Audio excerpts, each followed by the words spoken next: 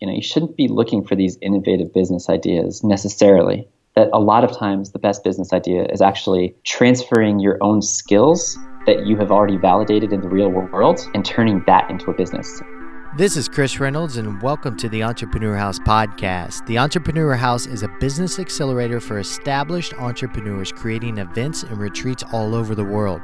If you're ready to take your business to the next level with other successful entrepreneurs, be sure to apply at theentrepreneurhouse.com. And now, on to today's episode. Today, listeners, we have a friend and another seven-figure location independent entrepreneur joining us from Austin, Texas. His name is Andreas Zuleta, and he's the founder of Boutique Japan, a high-end luxury and travel service that creates amazing trips and experiences for travelers in Japan. Today, we dig into Andreas' experience starting a couple failed businesses and returning to the 9-to-5 life afterwards. Andreas shares about the moment when he realized that he can no longer work for somebody else and made the leap as an entrepreneur. He also shares about the simple tactics regarding content and SEO he used and continues to use to grow Boutique Japan into the incredible business that it is today.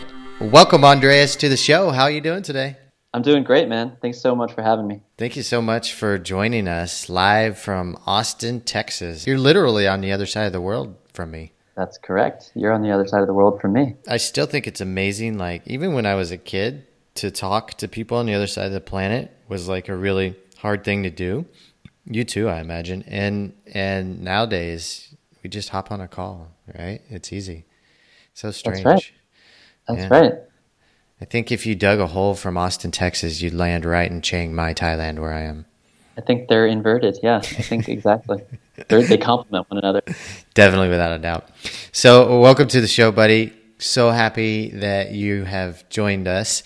And we had a bit of a challenge getting you on the show because I got sick and then you got busy and then something else happened. But a couple months later, and then we saw each other in Bangkok, but then a couple months later, we finally found some time for each other. So glad you're here, my friend. I want to talk about you today. I've heard your story before, and I think it's really cool. And I love some of the tactics that you're doing, especially for a service-based events business. And so we want to dig into that. But let's start with you and how you started and how you became the entrepreneur that you are today.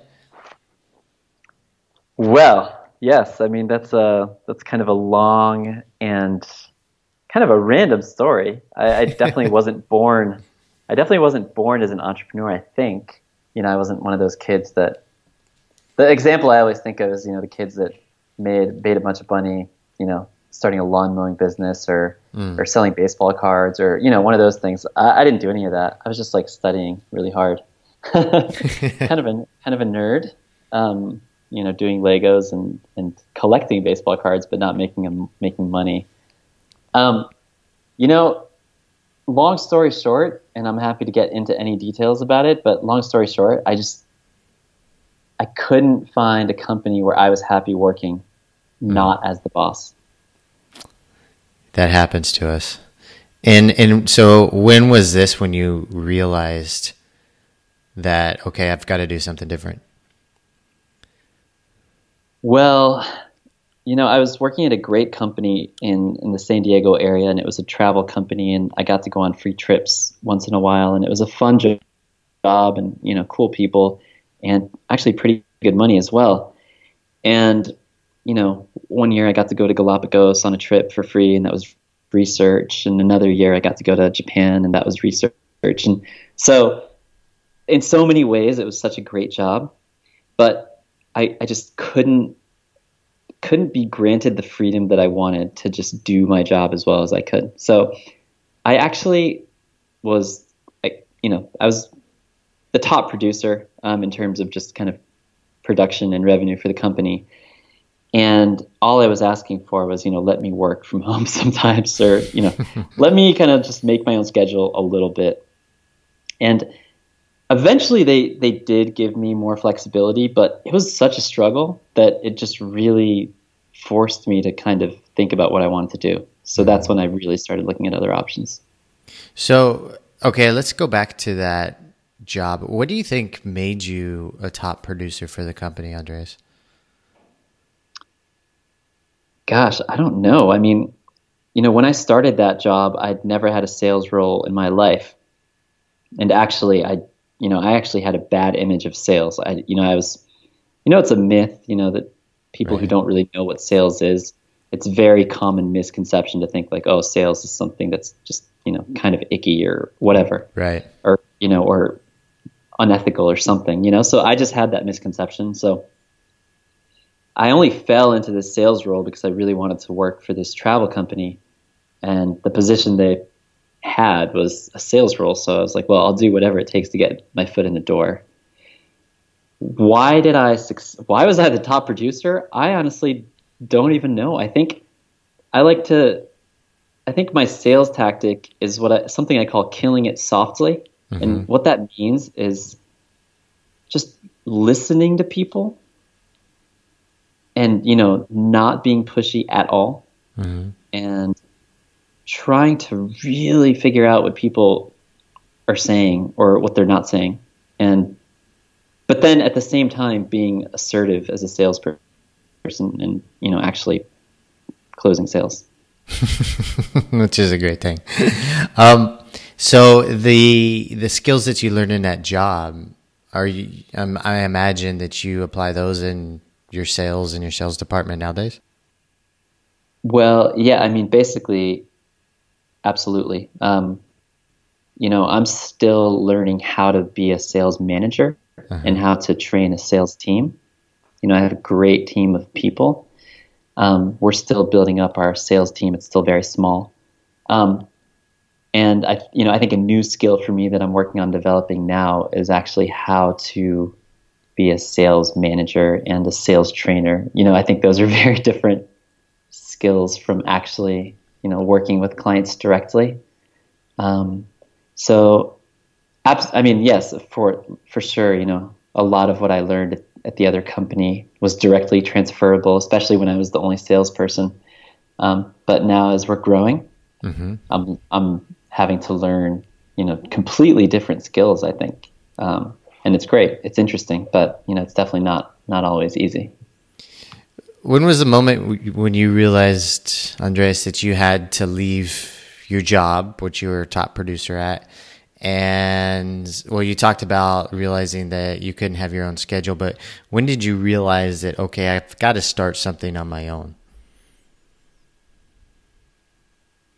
I think that it was a bit of a gradual process, but I hate for this to be such a cliche, but it was. I just remember, it was a weekend, and I was at Barnes and Noble with my girlfriend, and I guess we did this sometimes. Just went to Barnes and Noble and just kind of looked at books or magazines and got a coffee. Mm-hmm. I do And that. I do that all the time. and I mean, I hate to say it, but I saw this book, The 4 Hour Work Week, and I started reading it, and immediately, within a few pages, I was like, I have to buy this book. Right. And so I read it 5 or 10 times, and after reading that a couple of times, it's hard to not want to just start a business, Yeah. basically. And did you So, start? Go ahead. no, go ahead. I was just going to ask, like, after I think I read it 4 times, and then I believe I listened to the audio like 12 times. And then I started applying all the methods, using it as a study guide. And I'm curious if you did the same or how that unfolded for you. It was quite an effort to think of what the business was going to be. Uh-huh. I don't know if you can relate, but I struggled a lot just trying to come up with different business ideas. Yeah. And my first business idea, well, the first one I really pursued was this Japanese flashcards idea, like Okay. Japanese travel flashcards. And I struggled with this for a long time. I spoke with factories all over the world. I was going to make these printed flashcards, like on playing card material. Mm-hmm. And because I have I thought of one of my talents as the Japanese language and having like a really solid understanding of also travel and what travelers need. So I was trying to put those two things together. And so anyway, so I started an LLC in California. Ooh. And anyway, well, I know, long story short, the company lost money. Nothing happened. Zero sales. we only lost money because we paid taxes to California, Yeah. even though we had made no money. It was so silly. The cool thing about that story, the silver lining, is that we now have those flashcards, and we give them to our clients as a PDF, and they're beautiful. Actually, we worked with a really awesome designer. Oh, nice. Do you get good feedback from the flashcards still with your clients? We get great feedback, man. Actually, just yesterday, I was talking with a friend who runs a travel company, and he's working with kind of a VIP client who works at a huge Silicon Valley company, and we sent them the flashcards, and he was like, "Man, those are really nice flashcards." They're just a giveaway. They're just a giveaway now. You know? They ever say like, you should sell these? Like this are a good product. Oh man, no, we'll never sell them. That's hilarious. Yeah. I think also too, you tried to start a surf company once upon a time. Was that before you quit your job, or was that afterwards? Yeah, that was before. That was the first failed company I had, and nothing happened with that one either. Uh-huh. Yeah, that was the idea was to help Japanese surfers who are visiting California or Mexico to kind of plan their surf trip, or help them kind of with kind of navigating the scene. So, helping them find restaurants, hotels, rental cars, etc. Right. That sounds like a good business. What happened? So, well, first of all, I didn't know what I was doing, and I had no idea how to start a company. Second of all, I didn't know how to do market research, but I figured out that, I should talk to some Japanese surfers and see what they needed. So I took this guy out to Pizza Port in San Diego to get pizza and beer, this Japanese surfer guy. And I had a questionnaire for him. And after reviewing my notes from the conversation, it was so obvious, like, this is not a good business idea. The whole point of a Japanese surfer's life, and any surfer's life, is to spend as little money as possible. Yeah. And surf as much as possible. That makes sense. So I actually spent months on that business. That was many years actually before. And what's interesting is that I actually tried to start that business, but I didn't think of myself as an entrepreneur at the time. Yeah. And I quickly forgot that I wanted to start a business, and ended up going to work for the other travel company, and completely forgot that I even wanted my own company. So now I think now you're running Boutique Japan, which is having a lot of success these days. And did you start it in 2013? Is that right? Yeah, that's exactly right. Cool. And tell us how this business came about. Tell us a little bit more about the details of it too. So the gist of what the company is we are a luxury tour operator. By tour, I don't mean a typical tour.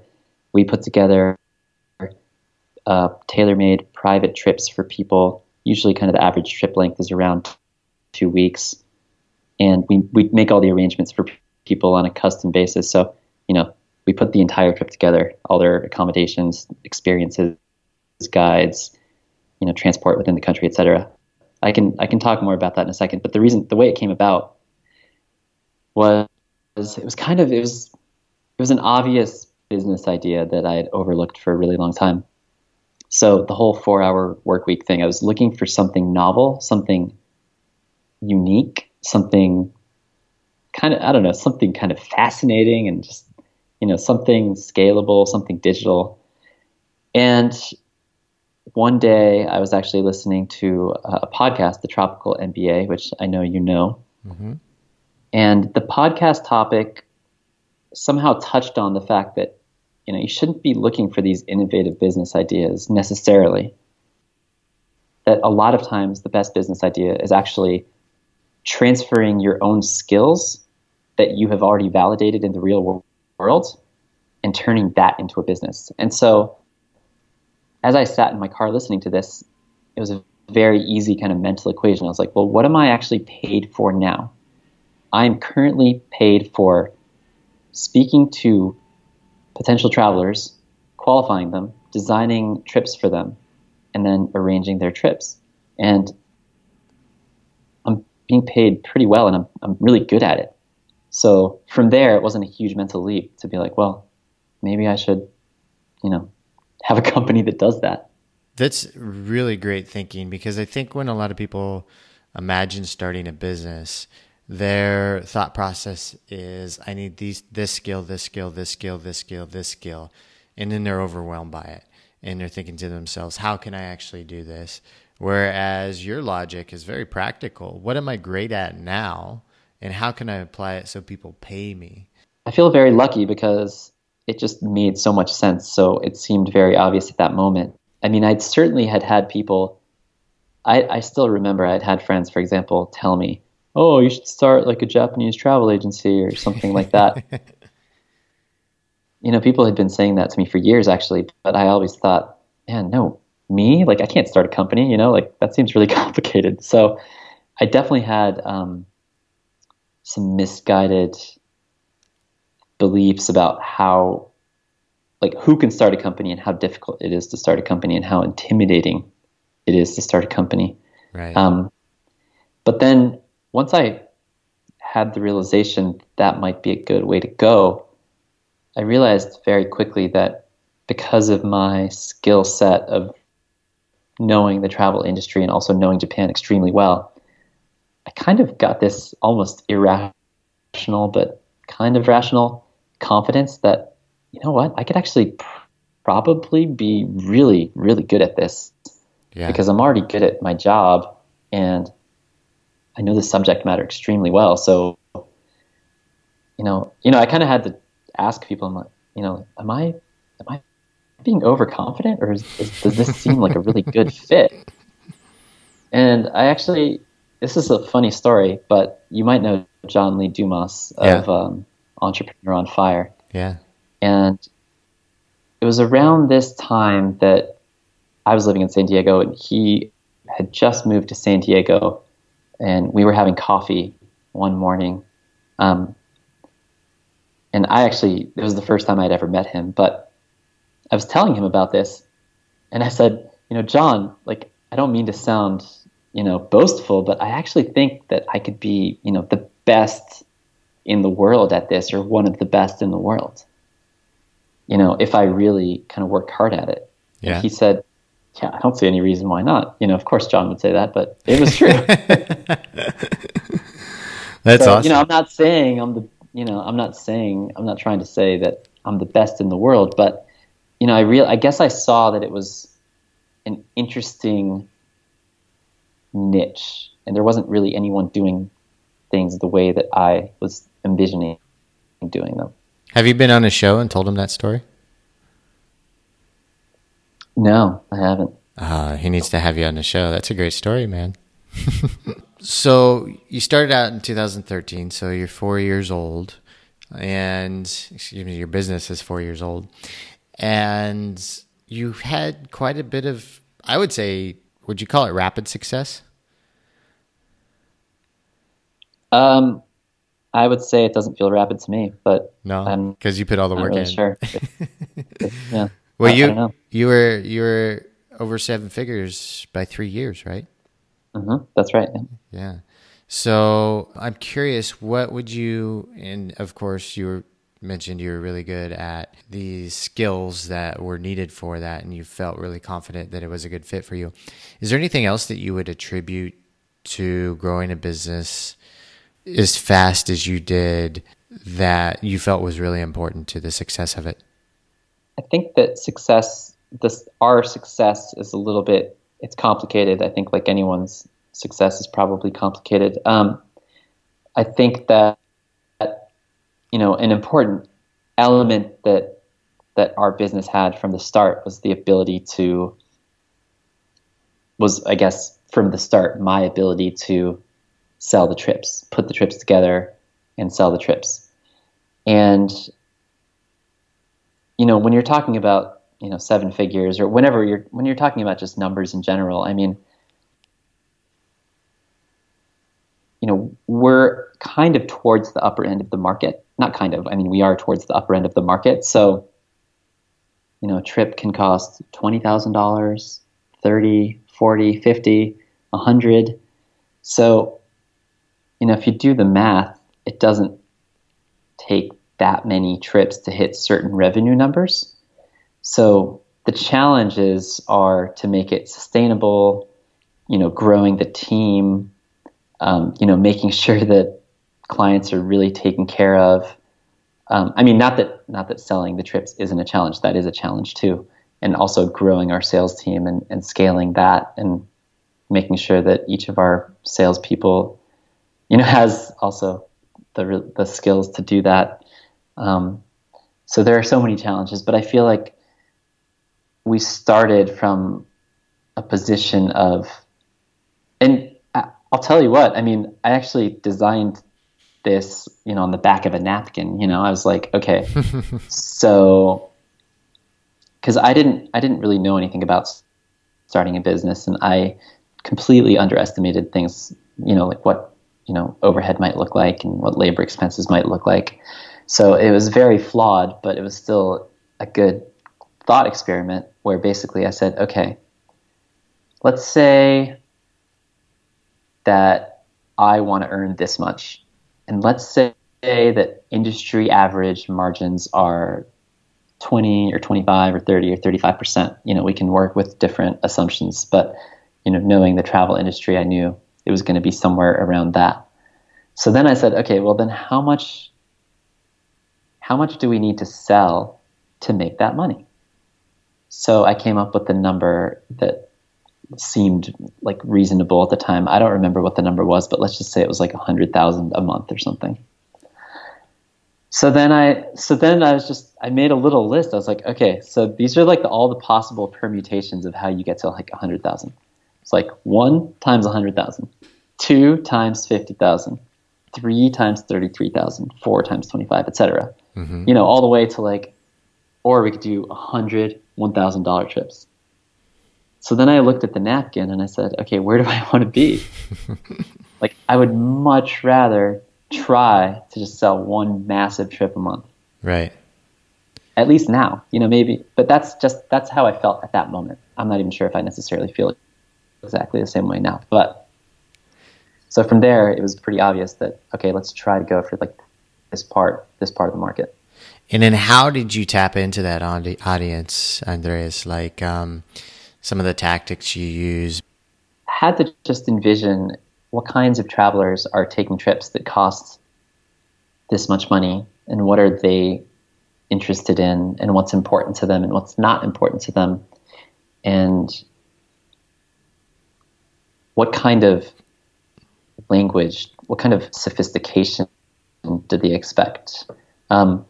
So we actually started with a focus on ultra high net worth individuals.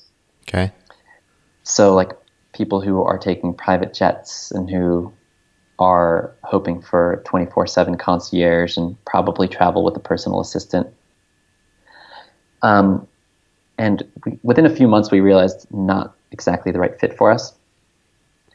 So the reason it wasn't the right fit was because it didn't actually feel natural for us. It didn't quite feel like the right market fit, just linguistically and just from experience. It didn't feel like, it was harder to communicate with this audience. So then we zeroed in on the people that we felt really, really connected to, which are people that are very independent travelers. They're very experienced travelers. They've had a lot of success in life, whatever they do, whether they're professionals or entrepreneurs. And the only reason they're reaching out to a company like ours is because,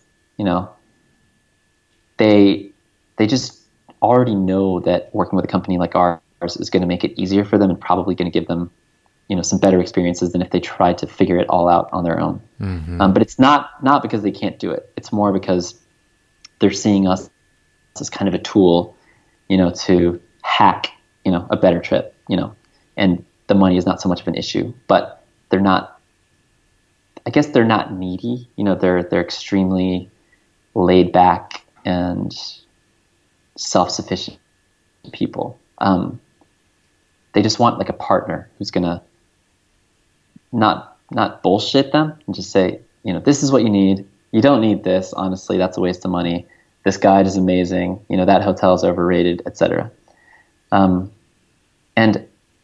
those people are so easy to talk to for me. So basically all I did was translate that into content marketing of, hey, I'm writing all of these posts for you. And so when the right person finds them, they feel connected immediately. And then, if all goes well, then they contact us. If not, then they just get some really good free information. But our entire strategy was just write a ton of blog posts that are directed exactly at these people. A ton meaning rough estimate. To date, well, a ton is actually not that many. So okay. On average, we've done about 2 a month, although I'm not sure if that average is correct because we've done about 85 or 90 total. Okay. And really high quality, great articles, right?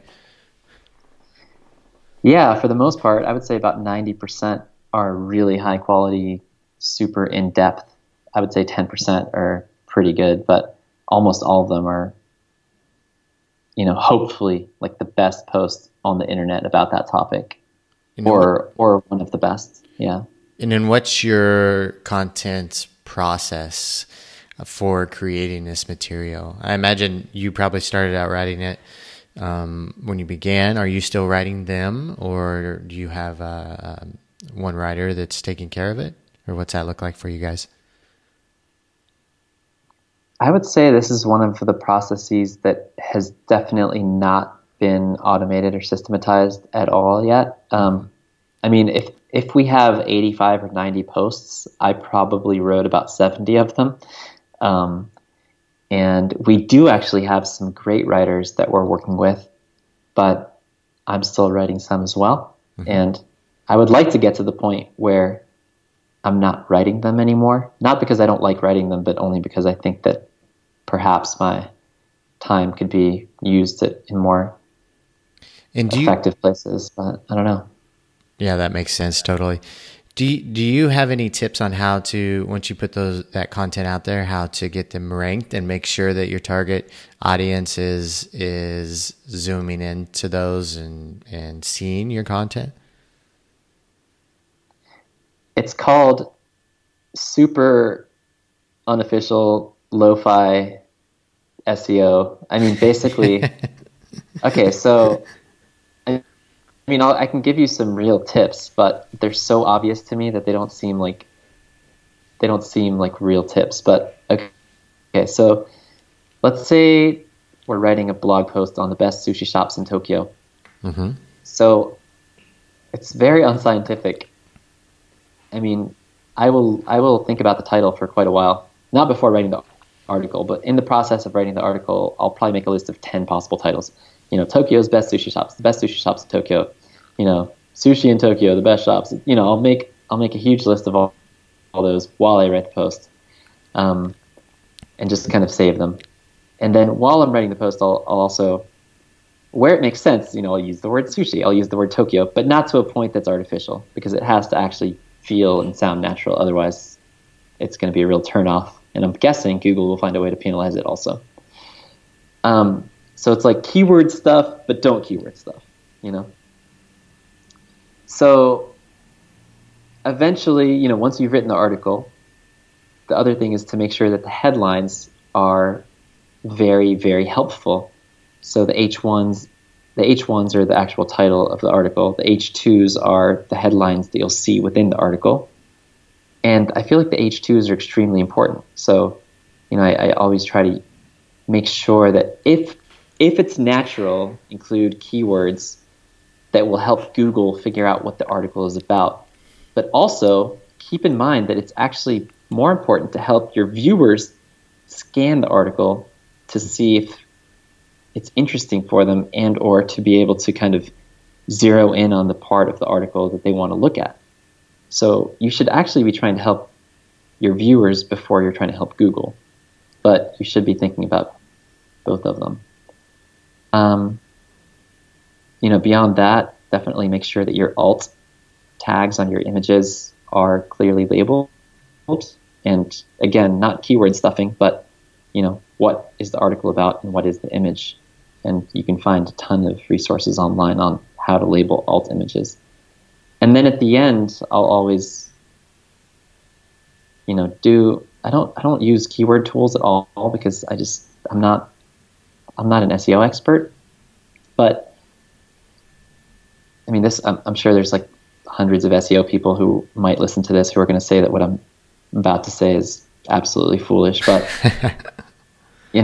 so let's say my two finalists for a title are Tokyo's best sushi shops and the best sushi shops in Tokyo. I will actually plug each of those into Google and see which one gets more results, and then I will just use that one. That's smart. That's really smart. Yeah. Well, I don't know. Well, I'm not sure if it even works. I mean, it might be hurting us, but those are the tactical things I do. But the essential thing that we do is actually write an amazing post. So, right. Not to say that the writing is amazing, but thinking about the audience, thinking about the people who are looking for it and the people that we would like to be found by, if they found it and if they read it, how are they going to feel? That's really, I've had SEO experts on the show before, multiple ones, and they dive into their business and their tactics. But that was really basic and clear, good advice. And I actually learned some stuff that I'm going to apply to my podcast post because I think like it's easy to get really lost in the world of content marketing and SEO because there's a lot that encompasses with it, right? But those were really just good basic tips, and it's good to know that they're working for you, and I think I'll apply those to some of mine. So yeah, and we were very lucky that this was just to the best of our abilities, not working with any SEO people, just doing some research, but it's worked to the extent that, within 2.5 months, we got our first booking from Australia, from people who had just found us they were kind of searching for hotels in Japan and they had stumbled across our website. And this was, very soon after launch. Yeah. And at this point, we get quite a bit of, website visitors. And so I wish, one day I would love to have an SEO expert that I trust, come and look at what we're doing and tell us what we're doing right and wrong. But I guess our little kind of hacked system is doing okay. Yeah, that's true. So we're going to move on to, I think, one or two final questions or topics. I want to ask you about building a service and events business. I, as you know, run events also. And for me, they're a lot of work, but I'm personally involved in them, right? So I'm the host and not mentor, but the facilitator for these events. And they're challenging, man. They are a lot of hard work. There are a lot of emotional highs and lows for me personally.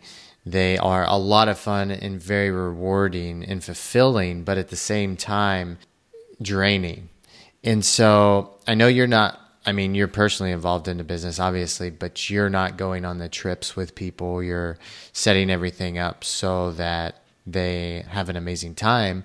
So, and a lot of people, entrepreneurs that we know, they tend to shy away from a service or events-based business because I guess the human aspect, and it can be a lot to handle sometimes.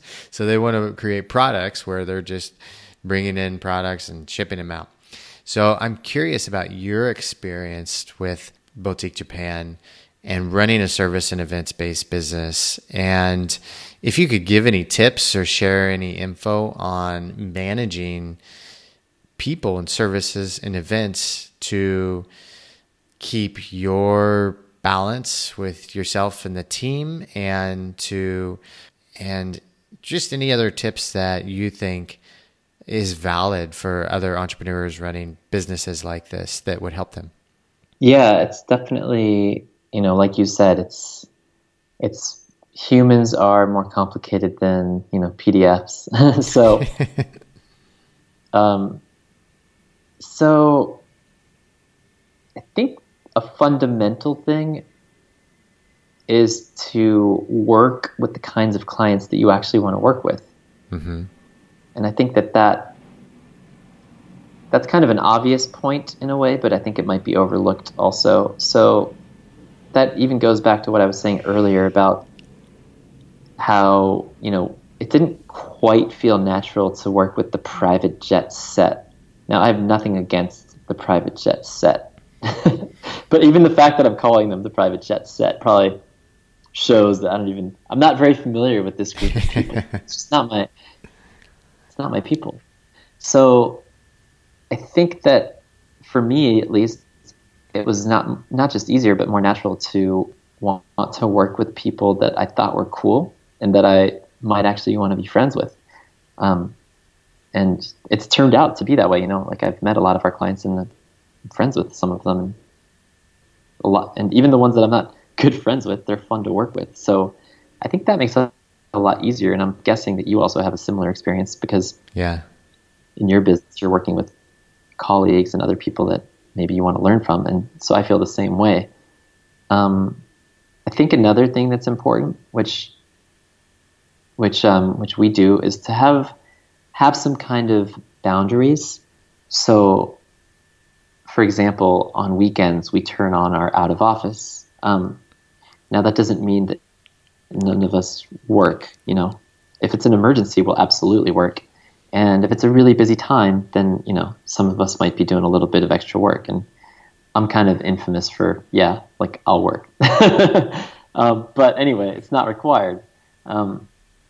Having those boundaries, not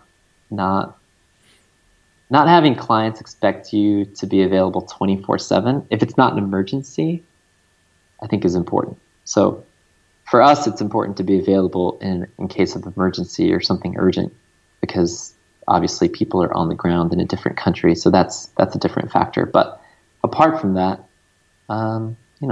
we kind of set expectations with people and they accept it. It's reasonable. They're reasonable people. Does that make sense? Yeah, definitely.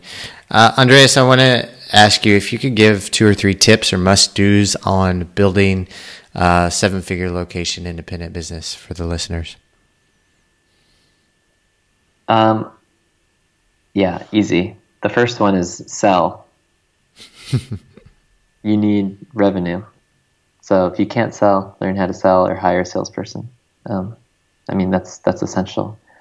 And, selling doesn't have to, I know there are actually still, even to this day, are so many, even entrepreneurs who think that selling is something kind of intimidating or challenging. But if you think about it as it's just being confident in what you are offering and then helping people get it, hopefully that's not as, unappetizing. The second one is to take amazing care of your customers and clients, because I think this is actually another thing that I learned from the Tropical MBA people. The concept of inside-out marketing, which I think is similar to referral marketing. It's just the idea that if you take amazing care of your customers and clients, that can lead to exponential growth. And just apart from that, it's actually really pleasurable to just do such an amazing job. Like it's rewarding, Yeah. So I think that's essential. Like don't never just be focused on sales. It's kind of counterintuitive, but the most important person should be the people who have already booked your service. Take care of them first before new prospects. Good tip. And then third, I would say, is bring on amazing people, because if you really, if you want to do the solo thing, then that's cool too. But if you're trying to grow a slightly bigger business or a much bigger business, eventually you're going to have to bring on people. And I know that for solopreneurs and some entrepreneurs and like some bedroom entrepreneurs, that can seem really unappealing because people are messy, like we said. Yeah. But if you change your mindset around it and realize that there are amazing people who want to work for you, if you actually have something good to offer, it's the best thing you can do. What would you say is the difference? And maybe that might be the answer, but would you say the difference is between a 6-figure mindset and a 7-figure mindset? I don't really know. I mean, that's a tough one, but I do think that I know that when I started, I never thought that bringing people on was part of the plan, because in my mind, it just seemed really complicated and unpleasant to have to deal with even more people. And after my first successful hire, my mind was blown because I realized, wow, there are some amazing, brilliant people out there. And it's a pleasure to work with them. And they're better at, this or that aspect of the role than you are. So that changed everything for me, having a successful hire. So I wish that on any, entrepreneur is having a successful hire. It really changes everything. Yeah, it makes sense. All right, my friend, we're going to wrap up there. Andres, if the listeners want to reach out to you and learn more about Boutique Japan, where's the best place they can do that at? Well, the most actually active social media that we're on is Instagram, so @Boutique Japan, and definitely our website as well. Just check out our blog, sign up for the newsletter, or just contact me there. Those are the best places. Amazing. And I want to give you a huge thank you for coming on the show. Thank you for sharing your tips and your tricks and all your wisdom with us, Andres. Thank you so much for joining us. Thanks so much for having me. Yeah, really awesome. It was fun. And listeners, we're going to wrap up there. Thank you guys for coming on the show, and we'll see you all on the next episode. Goodbye, everybody. The Entrepreneur House is a business accelerator for established entrepreneurs. Imagine spending a period of time with other successful entrepreneurs working together and growing your business. Day to day, you interact with other driven and smart business people. Spending an extended period of time around them alters your business and your mentality around business. Goals are set, business grows, new partnerships develop, greater profit margins are achieved, the productivity skyrockets for the attendees, and you'll get to have an incredible adventure while doing it. Be sure to check out the details at theentrepreneurhouse.com as soon as possible. For those of you that are interested and have some questions, don't hesitate to contact us, theentrepreneurhouse.com. We will respond as soon as we can. For now, saludos from somewhere in the world.